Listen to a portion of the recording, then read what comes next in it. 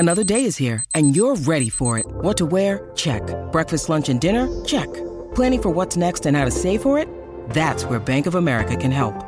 For your financial to-dos, Bank of America has experts ready to help get you closer to your goals. Get started at one of our local financial centers or 24/7 in our mobile banking app. Find a location near you at bankofamerica.com/talktous. What would you like the power to do? Mobile banking requires downloading the app and is only available for select devices. Message and data rates may apply. Bank of America N.A., member FDIC. Hey, this is Eric Hilton. You're listening to Rebel Radio. Fuck you, Josh. What's up? This is Rebel Radio. What up? What up? This is DJ Newmark. This is Peanut Butter Wolf. It's your boy. It's okay. Keep checking out Rebel Radio. Rebel Radio. This is Rebel Radio. We're in the place right here. Rebel Radio is going down. Would you say Rebel Radio? Oh, wait. Let's do it again. Rebel Radio. What's up, Rebels? Welcome back to Rebel Radio, the weekly show where I bring you the rebels who are shaping our culture. I'm your host, Josh Levine. This week, I'm sitting with Eric Hilton. He is one half of Thievery Corporation, and he's dropping his new solo album, Ceremony, later this month. If you like Thievery's music, you're going to love this one. It's more great music out of this guy, and in our conversation, he gives us really a masterclass in creative vision and how to stay focused on what he's making and not get distracted by, everything that's happening in the outside world. We talk about influences, both what to let in, what to keep out. We get into some great lessons on partnership. He and his partner Rob, have been hugely successful as a group, and now are working on things on their own. And we talk about a lot of those lessons, and so many great lessons, and just a great conversation. I'm going to just jump into it right now.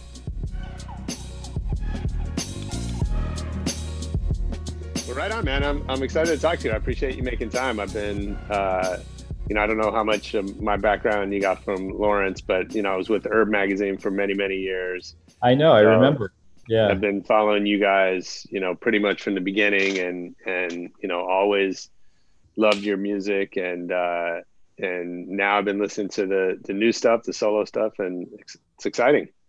Yeah. I mean, it's better late than never. I'm really enjoying myself, Is that right? Yeah. Nice. Yeah. Well, yeah, I'm excited to hear about that. I think the ability to sustain a career in what you do, right?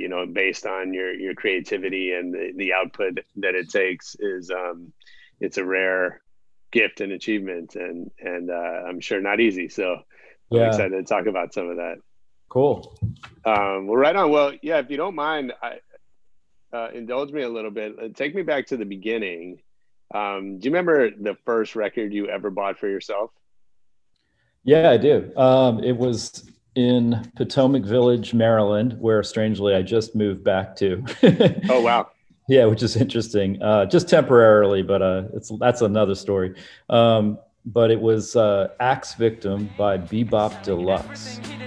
Such a shy boy with a secret up his sleeve. He's a strange one, never bothers with the girls. Heard him swear once, at least I thought I heard him curse. Someone had why I bought the record. The cover looked cool, and it was $2.99, and I bought it, and I really liked it. And sure.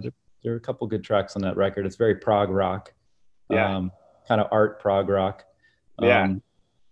All I had prior to that were like my mom's Beach Boys records and things like that. So I was probably like 7, really. I mean, it's funny. It's funny how, I think especially for our generation, just the role that artwork played, right?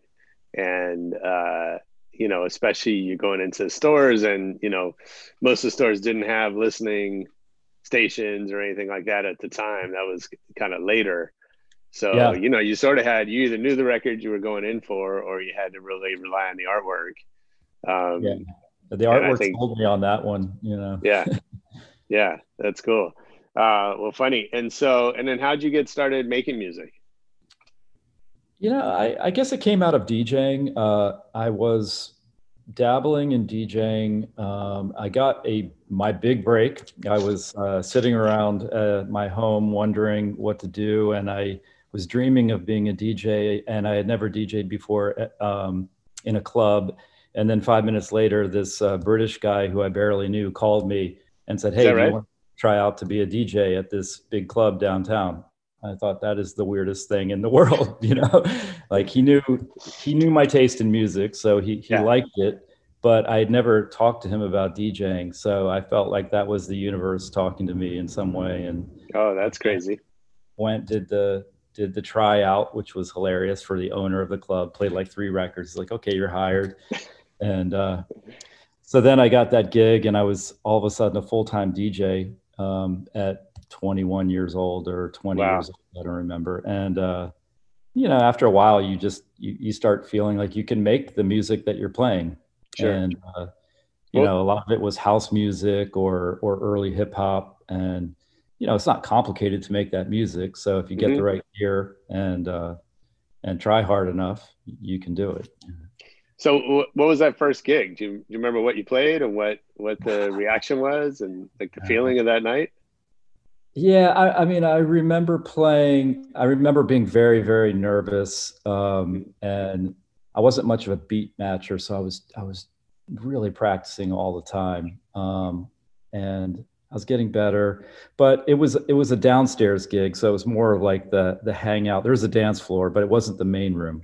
Right. And so that took the pressure off a little bit. But a couple weeks later, the guy got sick on the weekend and I had to play the main room, and then I was really sweating, man. But that hooked me. I mean, I was playing the main room, and I kind of never looked back from there. Yeah. That's so cool. What a great story that just kind of fell on you. Yeah. It was fun. Yeah. So then you start making music. What, I'm interested in the kind of like early influences and how, I have an assumption that, when you start out, those influences are so kind of heavy on, have such a big impact.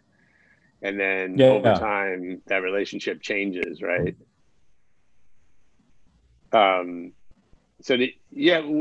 What were some of those influences and how has that changed, years later now? Well, when I started DJing, it was dance music basically. So it wasn't actually the music I was completely passionate about. And I had, like many people, have a very, wide spread taste in music. And right about that time, I guess it was like I don't even remember when, but shortly after, this whole acid jazz thing came out, the scene. And the scene in England was more interesting to me. Some of the American releases were a little silly, but that was a tongue-in-cheek genre moniker by Giles Peterson, as you probably know. Like, they asked him, what kind of music are you playing? And he just made it up, and he said acid jazz. But there is no such thing, really. It was just anything that his taste spoke to. And so I kind of got into that scene because it was broad-based, and I'm like, I like some of these bands. I like the Talking Loud records and Mowax, which was early trip hop, and a lot of stuff. So United Future Organization, I really liked. So that kind of opened my mind to expanding into other One of the things that styles breaks me up of when I music. go to a jazz club, I go to a jazz club first to hear the music, but second of all, and this is a very important. I guess where I was going with that is that we're sort of like, there's the influences we know about, and then there's the ones that maybe sort of creep in. And so I wonder, as you've gone on and really learned your style and your taste, how conscious are you of what might be influencing you? I talk to some people who are like, when I'm making music, I don't listen to other stuff because I don't want it in there. I'm the same way. Right? I listen these days to very little music from other people because I don't want to focus on their music. I want to focus on the stuff. I feel like in my lifetime, I've listened to so much music and tape recorded in my brain. But I am always walking around with like Shazam and stuff. Like if I hear a track that I actually like, I need to know what it is, And it also could be, look, I'm not going to lie, we all steal, right? So it could be a chord progression in a song Mhm. that I like. I heard a song the other day. I can't tell you who it was, but it was a soul song, but it had a great chord progression. I'm like, that's a cool chord progression. I'd like to do something along those lines. Never exactly the same, but Sure. Yeah. but yeah, I mean, we're all influenced by so many things. No one's doing totally original stuff. It's just a combination of things that came before. Yeah. So kind of in that beginning stage, when did you guys realize with Thievery Corporation that you had something? Like you talked about kind of big break. Like when was that? Was there a moment where you looked at each other like, yeah, this is it. We're doing this. For me, I think it was when we released our album, which was about a year after we started releasing singles. Then we released an album, which I guess we printed vinyl and CD, and we did 5,000 copies of the CD. And we borrowed money from a friend and paid him a lot of vig for the money. And they sold really quickly. And we blew through like 5,000 CDs. And then we had some money to press some more. And then those sold. And we're like, wow, people really want to consume our music and they want to have it. And I think that was the moment where it wasn't that we were making so much cash from it, or even that wasn't the point, but we realized it was sustainable.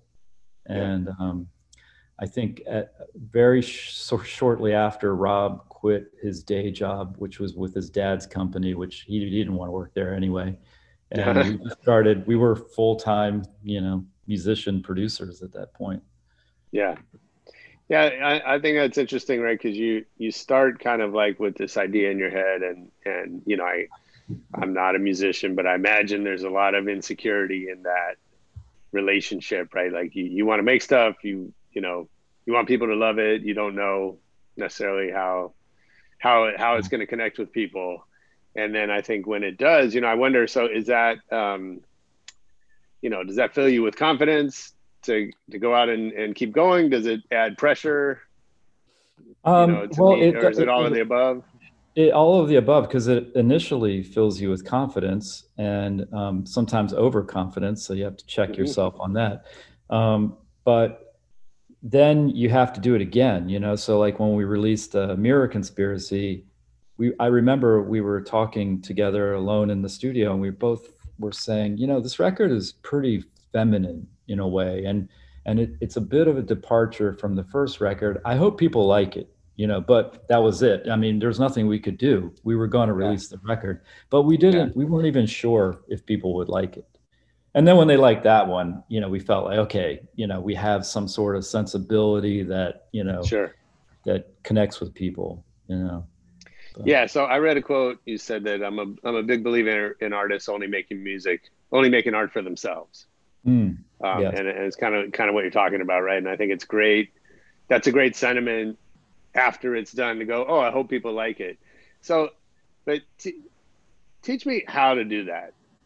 Right? How do you keep the world out and the expectations out, and especially now when you have direct access to fans, they have direct access to you as much as you each allow each other in, right? And I think for an artist's career, that part is becoming more and more important, right? As fan engagement, for lack of a better word, right?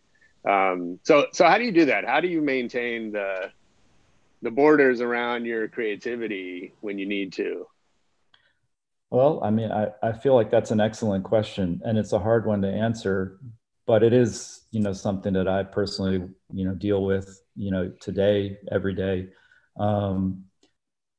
For myself, I feel like there are many things we have to do in life, and some of them I'm better than others. For some reason, when it comes to artistic endeavors, I'm very, very, very confident. Like, I just believe in what I believe in. And that helps me in that way. It hasn't hurt me that I know of.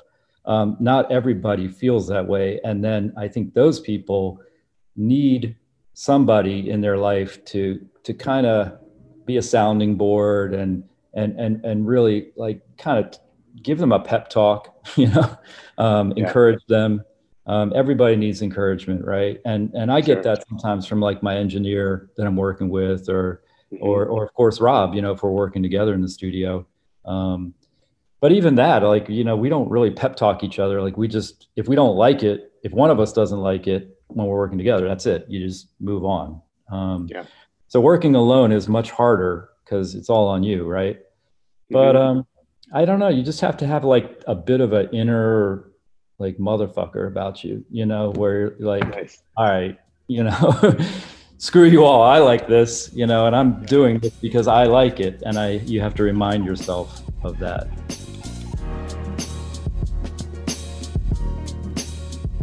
Check it out, Rebels. I want you to know about a new app called Get Upside. Please help me welcome them to the show. It's a cashback app that's giving you cash back on your everyday purchases like gas, restaurants, groceries. Over $1 million a week is being earned by Get Upside users. You could be making money too. Use the promo code REBEL and get a 25-cent bonus per gallon on your first fill up. That's 50 cents cash back. Just download the app for free. Use the promo code REBEL. You can cash out anytime to your bank account. It's easy to use and it's real cash. You can put it to your bank account, PayPal, Amazon gift card. Just download the free Get Upside app and use my promo code REBEL to get up to 50 cents per gallon cash back on your first tank. That's code REBEL.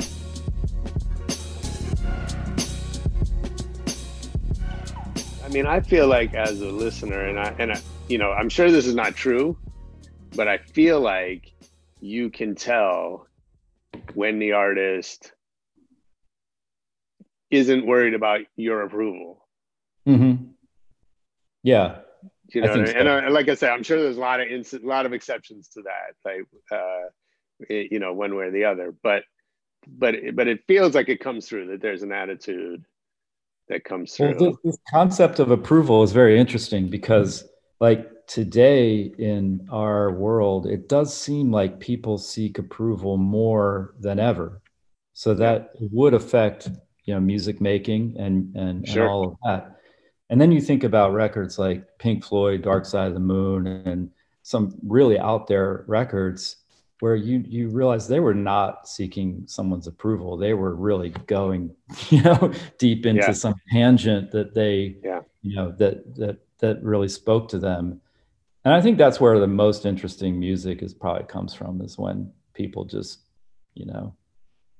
listen to themselves or their tight-knit group of people that they're working with. Like, no offense to pop music, because I like a lot of pop music from the past mostly, but it's not interesting to me because, like, there's been so many amazing pop songs written, done, that style of music, it's hard to contribute to it. I actually think about, like, well, where can I contribute to music in general? And it's probably more in like an experimental way. It's interesting. I find, like, I think I don't like pop music, and then I catch myself usually with pop music from the 70s and 80s loving, there's songs that I love, and sometimes I wonder, is it me or is it them, or it's like, we always think that our music, whatever that it is better.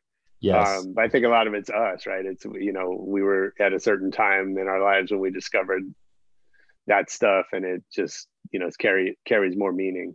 It's totally true. Yeah. As much as we don't want to admit it and say that the music from, our generation, when we were teenagers or whatever, so much better.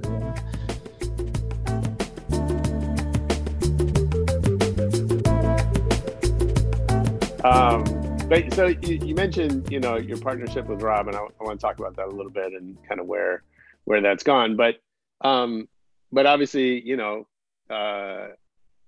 guys were hugely successful and had a long lasting partnership that I assume has served you both really well in certain ways. Absolutely. So thinking back to that, and maybe the beginning of that, or along the way, what are the things, what are things that you guys did right as partners that really made that work? And what are some things maybe that you would tell me if I were starting a partnership, to do differently or to watch out for? That's interesting. Well, I think on the doing right side, there's a lot of respect, mutual respect in the partnership. So that is good. We also give each other a lot of space. So that is also good. We're not breathing down each other's necks. We're both very different people, and we respect that difference. Also, the fact that we're very different, I think, benefited our partnership tremendously over the years. I kind of am like a workaholic, like studio rat, and I do other things too. So I have 2 full-time jobs, and Rob's more laid back and kind of like goes with the experience more and sort of likes to hang out, and he likes to travel a lot more than I do, although I do enjoy travel. But so we're very different in that way. And then, I think those are like the main positives. There really are no negatives with our partnership, other than it's just really hard to keep a partnership together for, multiple decades, right? Sure. Yeah. So I think, we're probably at that point now where, he's doing solo stuff, I'm doing solo stuff. I really don't know if there will ever be another Thievery record, because like logistically, I just don't see it happening. But, so we might be talking about a partnership that exists mostly in the past, although we haven't announced any breakups or anything. And, we're not really into that kind of drama. So I can only really say really positive, great things. That's why, Thievery Corporation has been around for 25 years, is because the partnership was so good and healthy, and, Yeah, it's incredible. I mean, that in itself is an achievement.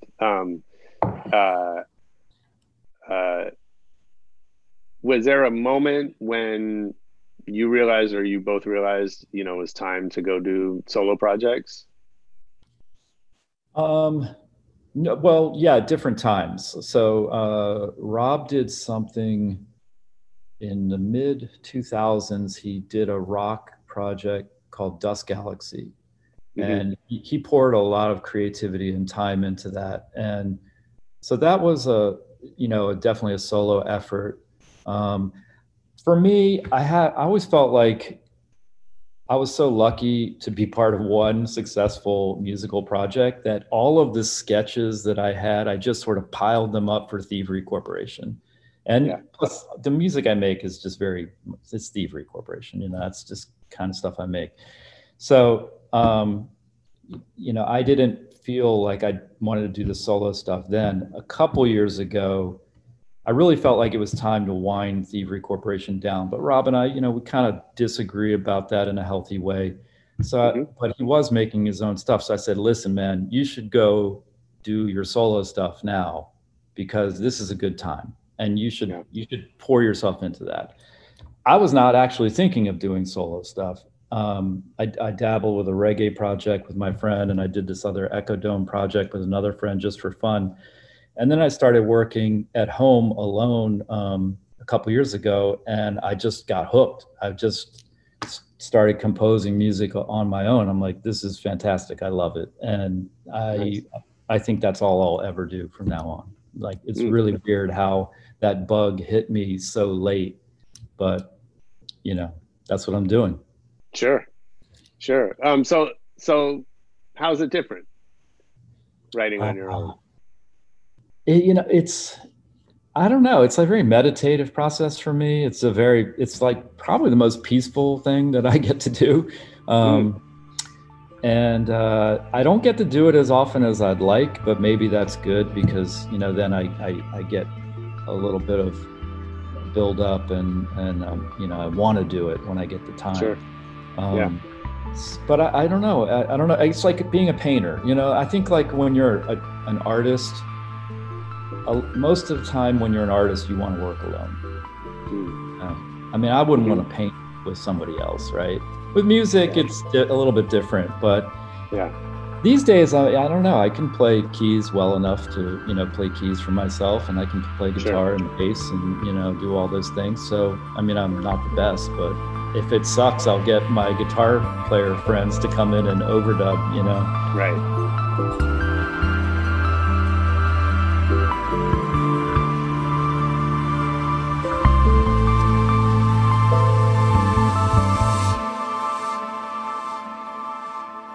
Yeah, it's interesting. I mean, I think there's still this kind of like, the lineage of a rock band or an R&B act, right? That's like, you play the guitar, I play the drums, we each do our thing and it all fits together, as opposed to, synthesized programmed music where there is no reason that one person can't do it as well or better than a collaboration. Absolutely, yeah. And it's funny, like if Thievery were a band, we would have broken up a long time ago. Bands are just so hard to keep together. Now we are a band when we play live, which is one of the incredible things of Thievery Corporation, is that somehow through myself and Rob not being able to do our music live, we just threw players on stage with us, and then it kind of worked. You know, so we've created this live performance, and that's great. But if all those people were actually making the decisions we make, there would be no Thievery Corporation. We'd be done. And they're great people, but there's just too many opinions, I mean, that is, my friends in bands, I don't know how they make it work, year after year. I mean, you must know people in pretty successful bands. Yeah, for sure. Yeah. And I'm always blown away that first of all, that they're just able to maintain the relationships that they have. And secondly, that they can do it, successfully, on a commercial scale in front of millions of people. Right. It is incredible. Yeah. It's crazy. So many bands end up like where all the members hate each other and each person has their own tour bus. And totally. Yeah. That's sad. Yeah, it is. It's I've developed a lot of empathy for that, right? Like I get how hard it is. Yeah. And I get, I'm in a I think 18-year now marriage, and that's incredibly hard and great. And it's, but being in a band is kind of like being married. Sure. Except for you have millions of people watching every step, and gossip and rumors and all that stuff, right? So that's crazy. So you mentioned you have 2 full-time jobs. Is that the club? I do hospitality venues with primarily my brother and some other partners. So from 18th Street Lounge, I mean, with that partnership, I'm sort of on the design concept build side, and then luckily then I can peace out. I've probably designed and built like 20 restaurants and bars, Oh, wow. all in DC, the DC area. Amazing. And I'm still like thick in that game, I mean, for the studio was at 18th Street Lounge. That was like my first club. And it was there for a couple of years. So how does what are the lessons from the hospitality business that you've brought to your music or to your career as a musician? I got into both making music and the hospitality business by being a DJ. So I guess with enough healthy arrogance, I felt like, oh, I could make that music. And then on the other side, I said, well, I could open a club, instead of DJing at someone else's club. So, that's kind of, those are the 2 paths that I went down. And they were really complimentary in the 18th Street Lounge days because of, I was DJing 3 nights a week at that club. I could test Thievery Corporation music on the sound system, which was really helpful. And I could also work in a session with Rob, and then right after the session's over, I could, hang out at the club and make sure everything's okay. So, there's no waste of time, Right. Yeah, that's cool. Yeah, I don't know. Maybe I'm, in my mind, I think to some extent we're all in the hospitality business. Yeah. right? In that if you have clients or customers or fans or whatever, you are in part responsible for creating experience for them, right? That's very Or true. to some extent, your success is defined by those experiences. And so I don't know. I think if I had to guess, I think that serves you whether it's directly related or not. I think that's a great point. Yeah. And also respecting the people that are, your customer, whether, Sure. it's for a podcast or a magazine or a restaurant, Yeah. I mean, those people are entrusting their time with you. So better give them something, right? Absolutely. Absolutely.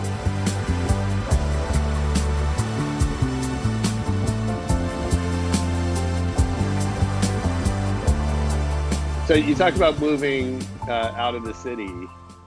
How does that has that impacted your creative process at all?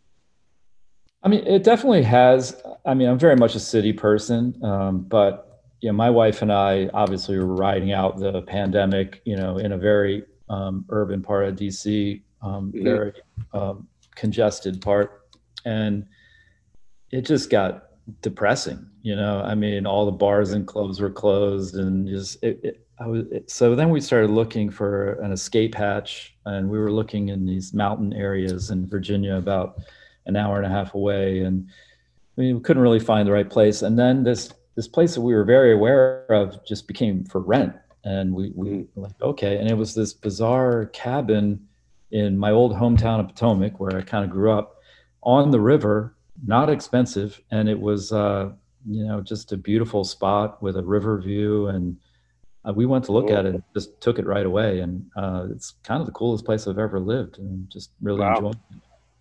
Yeah. But it is in the suburbs, technically. It's like exurbs, almost country. Sure. But so it is weird living out there. So do you find does the environment kind of impact your mindset when you're writing, making music? Yeah, it's just more peaceful. It's just looking at, I do have this one trick. I even did it at 18th Street Lounge. I would just look out the window, and like, if you could see, like, the sky is really beautiful that day or whatever, and you see a beautiful sky, if your song is not complementing that picture, you're off base. Like, your music has to level up to whatever beautiful scenery you have. So obviously more challenging, more beautiful scenery. And I do that with, right now I'm kind of making an ambient record, sort of almost like Brian Eno genre. Oh, wow. Yeah. Just nice. For fun. And I'm definitely looking out at the river and the nature a lot. And if they go hand in hand, then I know I'm on the right track.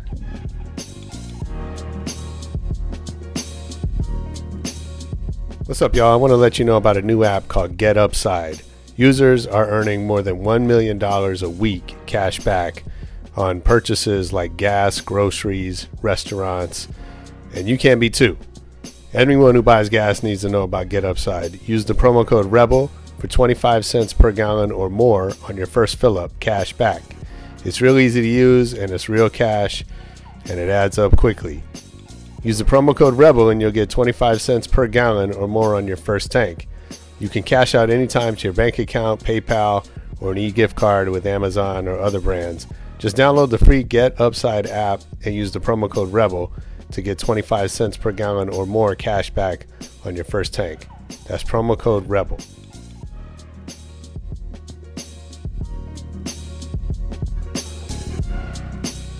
So yeah, tell me about I know there's a new album dropping.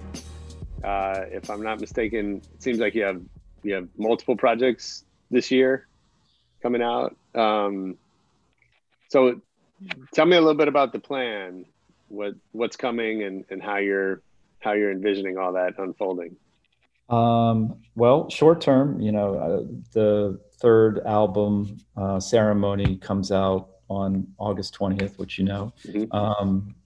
and then I have like competing projects musically that I'm working on. Like, I'll jump around, like doing stuff that sounds very like Saudade, the Thievery record, sound like it belongs on that. Or I'll do very heavy electronic music one day, or even for 30 minutes, and then I'll switch gears. And So I kind of put sketches in different categories, and then whatever seems to be progressing the fastest, I'll usually finish that first.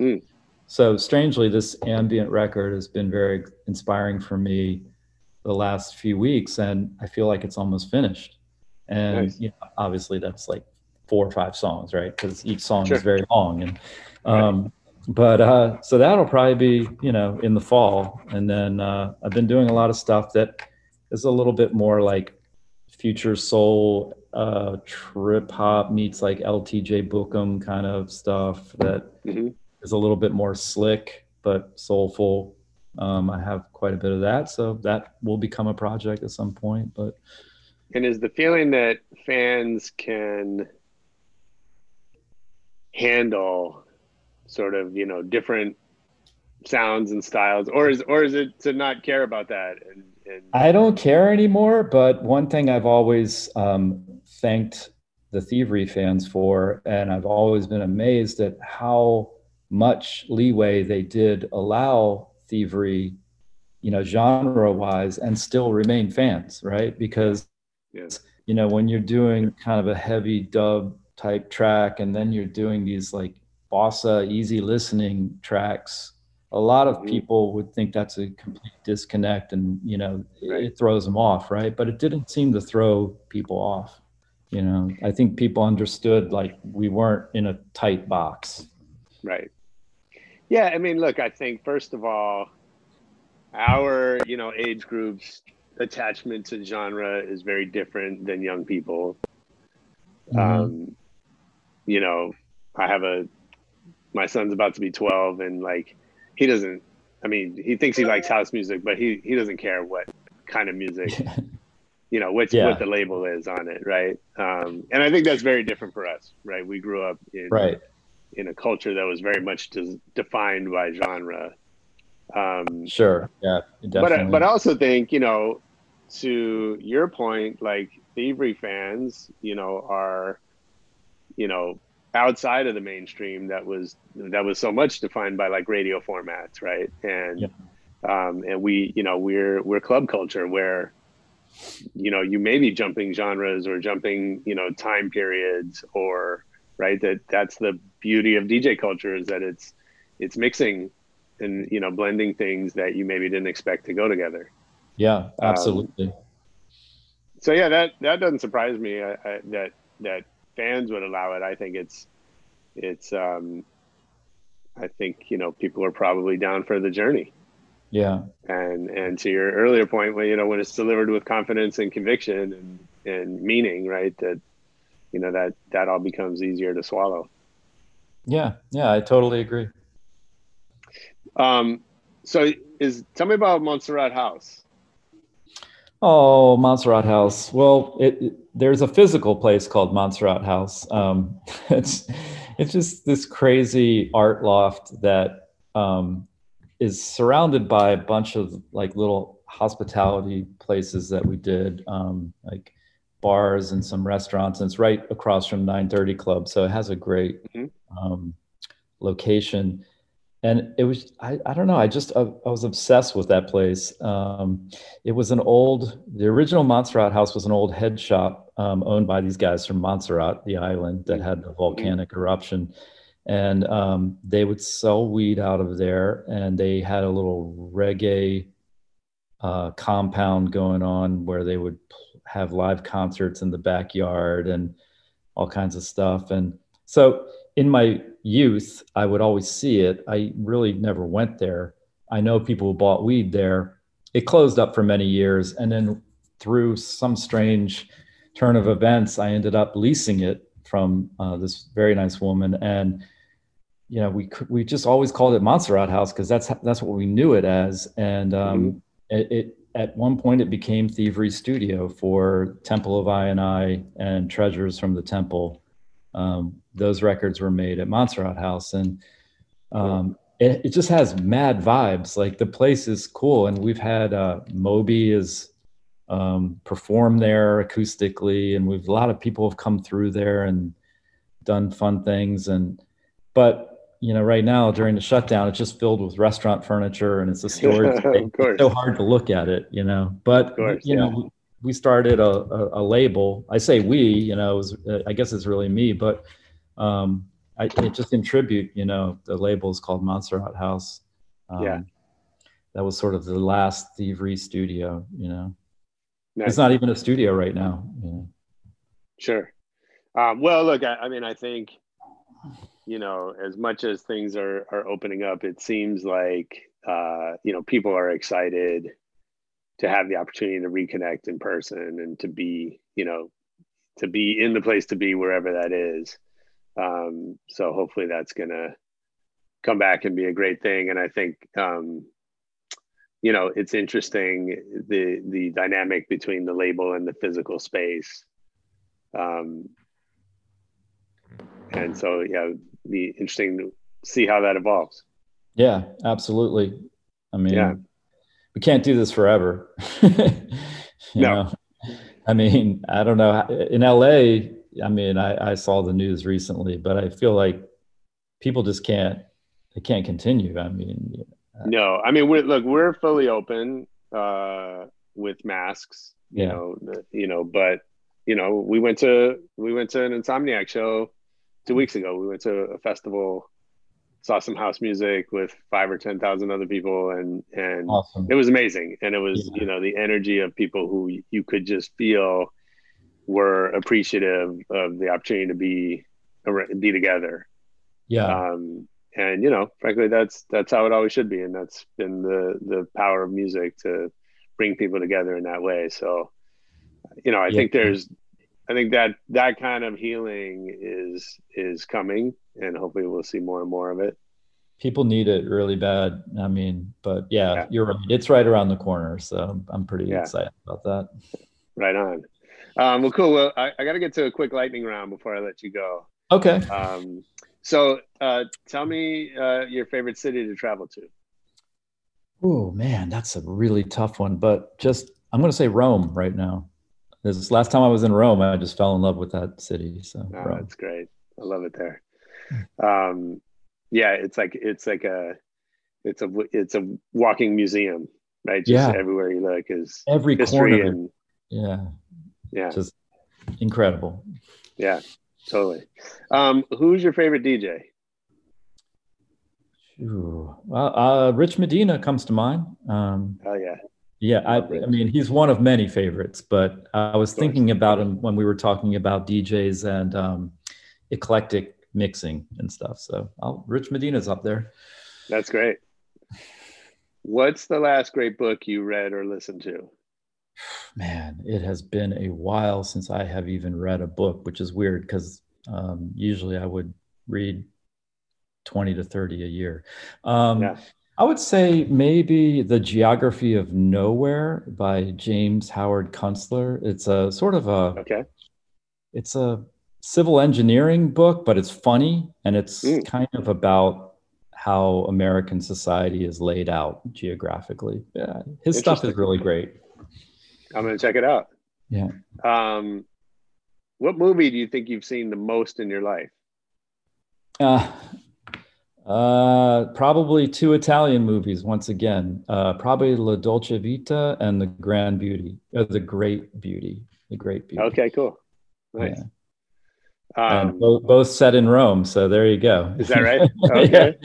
Something about Rome. A theme. Yeah. Absolutely. Who's somebody you've learned a lot from that you haven't met? Oh man. Well, let's see. I was about to say somebody, but I've met him. I don't know him. Learned that from I haven't met. I've had the good fortune of meeting the two people who have inspired me the most. But I don't know them well. So Paul Weller and Ian Mackay. So Paul Weller, more for the longevity of his career and the Style Council years, because that was a very eclectic. I said to somebody before, not too long ago, that kind of inspired Thievery a little bit, because it at least opened our minds to the fact that you can have a project and be very eclectic. That was a very eclectic project, the Style Council. And then Ian Mackay, because of just the DC punk thing and the DIY, do it yourself, never signed to a label, create your own label. Discord Records, which was his record label, just had incredible impact on me and Rob. So. Yeah, absolutely. I mean, it's amazing now, the explosion of, you know, independent music, in which obviously, you know, you guys and people in our world have been doing for decades. But you know, the whole world is waking up to those ideas. Yeah. And starting to think outside of the label system in ways that, you know, were either not possible or didn't seem comfortable to people up until recently. It's exciting. I think, you know, as much as I don't know, it's maybe hard in some ways to get excited about music now. Possibly I find it hard. Yeah, I mean, me too. Yeah. But we're also not 16 when you're supposed to be like the most excited about music. Yeah. And I think, you know, the possibilities are, you know, exponentially getting more and more interesting. Yeah, I totally agree with that. Is there anything that you've discovered recently that's been really exciting? Musically? Yeah. Or maybe in general, in art and whatever. But yeah, I was thinking musically. Actually, I mean, other than individual songs, which, you know, I can't even name for you, there's no particular music project that's really caught my ear in the last couple years. I mean, I do like those guys that I don't know, never even know how to pronounce their name, Krugenbang, or, you know, the trio from Houston that basically they're playing like Thai psych rock, you know, but with their own, you know, twist on it. I mean, they're hugely popular, you know, for, you know, a trio, and I think they're really good. But no, I mean, I'm just kind of like caught in my own record collection at the moment. I think that's totally fair. Yeah, I have a feeling you might be the same way. Yeah, I mean, I kind of swing back and forth. Like I like discovering new music, always have. And there's a part of me that feels like I should to kind of stay on top of things. But I also realize, you know, you're never going to stay on top of it now. There's just way too much of it. And I'm also not going to waste my life listening to a bunch of garbage that I have no interest in. Right. Or that, you know, is not for me, whatever. Well, you probably, I mean, I guess on Spotify and stuff, these playlists serve as like today's version of the compilation. But man, as somebody who made a lot of compilations in the past on, you know, our label, I mean, I just loved compilations, you know, because they turned on to so much new music. And we're really missing that, I think. I don't think that the playlists are really cutting it, you know, because anyone can make a playlist, right? So. Yeah, and I think it's. I mean, I still listen to DJ mixes. You know, whether it's on Mixcloud or SoundCloud or, you know, whatever, right? If they're DJs that I like and respect, I still want to hear what they're putting together. I think, for me, I'm less interested in the algorithmic playlists that, you know, are designed to keep you listening, right? So it's got to kind of be good enough and similar enough to whatever. And I think, you know, it's cool on the one hand that stuff exists. I also think it's not really for me. I'd rather dig in my own crates and find something that I love. It's funny. I woke up this morning hearing The Fix in my head. One thing leads to another. And I put that song on and I was like, this makes me so happy. I love this record. It's a good song. It is, right? And, you know, and I had a moment where I was like reflecting on myself of like just how happy hearing that song in that moment made me. And I was like, this is the point of all of this, right? It's not just to have something on in the background. Right. Yeah. So anyway, that's cool. That's really cool. Yeah. Last question. If I worked for you, what's something I would hear you say over and over? Man.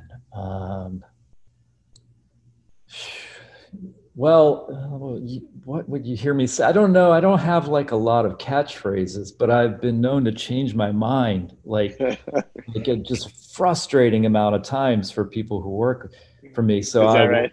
I will say one thing one day very emphatically, and the next day I'll say, I've been thinking about it and I'm going to need a little bit more time. And Sure. I'm a little all over the place. So, so maybe I've changed my mind is something you heard me say. I mean, that's cool. I think that's, hopefully your people can get that about you and anticipate that might be coming. Gotten used to it. Yeah, no, that's great. That's good. That's good training for, I think, the rest of life where, life throws curveball at us. Yeah. That we weren't expecting. Sure. Yeah. Well, man, thanks so much for spending time with me. It was really fun. Absolutely. Talking to you. Yeah, I appreciate it. Excited to hear the rest of what's coming. Cool. And it sounds like there's going to be a lot of great stuff headed our way. So we'll definitely be following that. Awesome. All right. Well, talk again soon. That was Eric Hilton on Rebel Radio. I hope you enjoyed it. I know I did. Make sure you check out Ceremony on Spotify, Apple, YouTube, wherever you stream music. And make sure you keep watching for all of Eric's music that seems like we're going to get blessed with quite a bit coming up. Let us know what you thought. Hit us on Twitter or Facebook. It's at Rebel Radio Net. You can find videos of a lot of our interviews on our YouTube channel. And most importantly, come back next week for more Rebel Radio. Peace.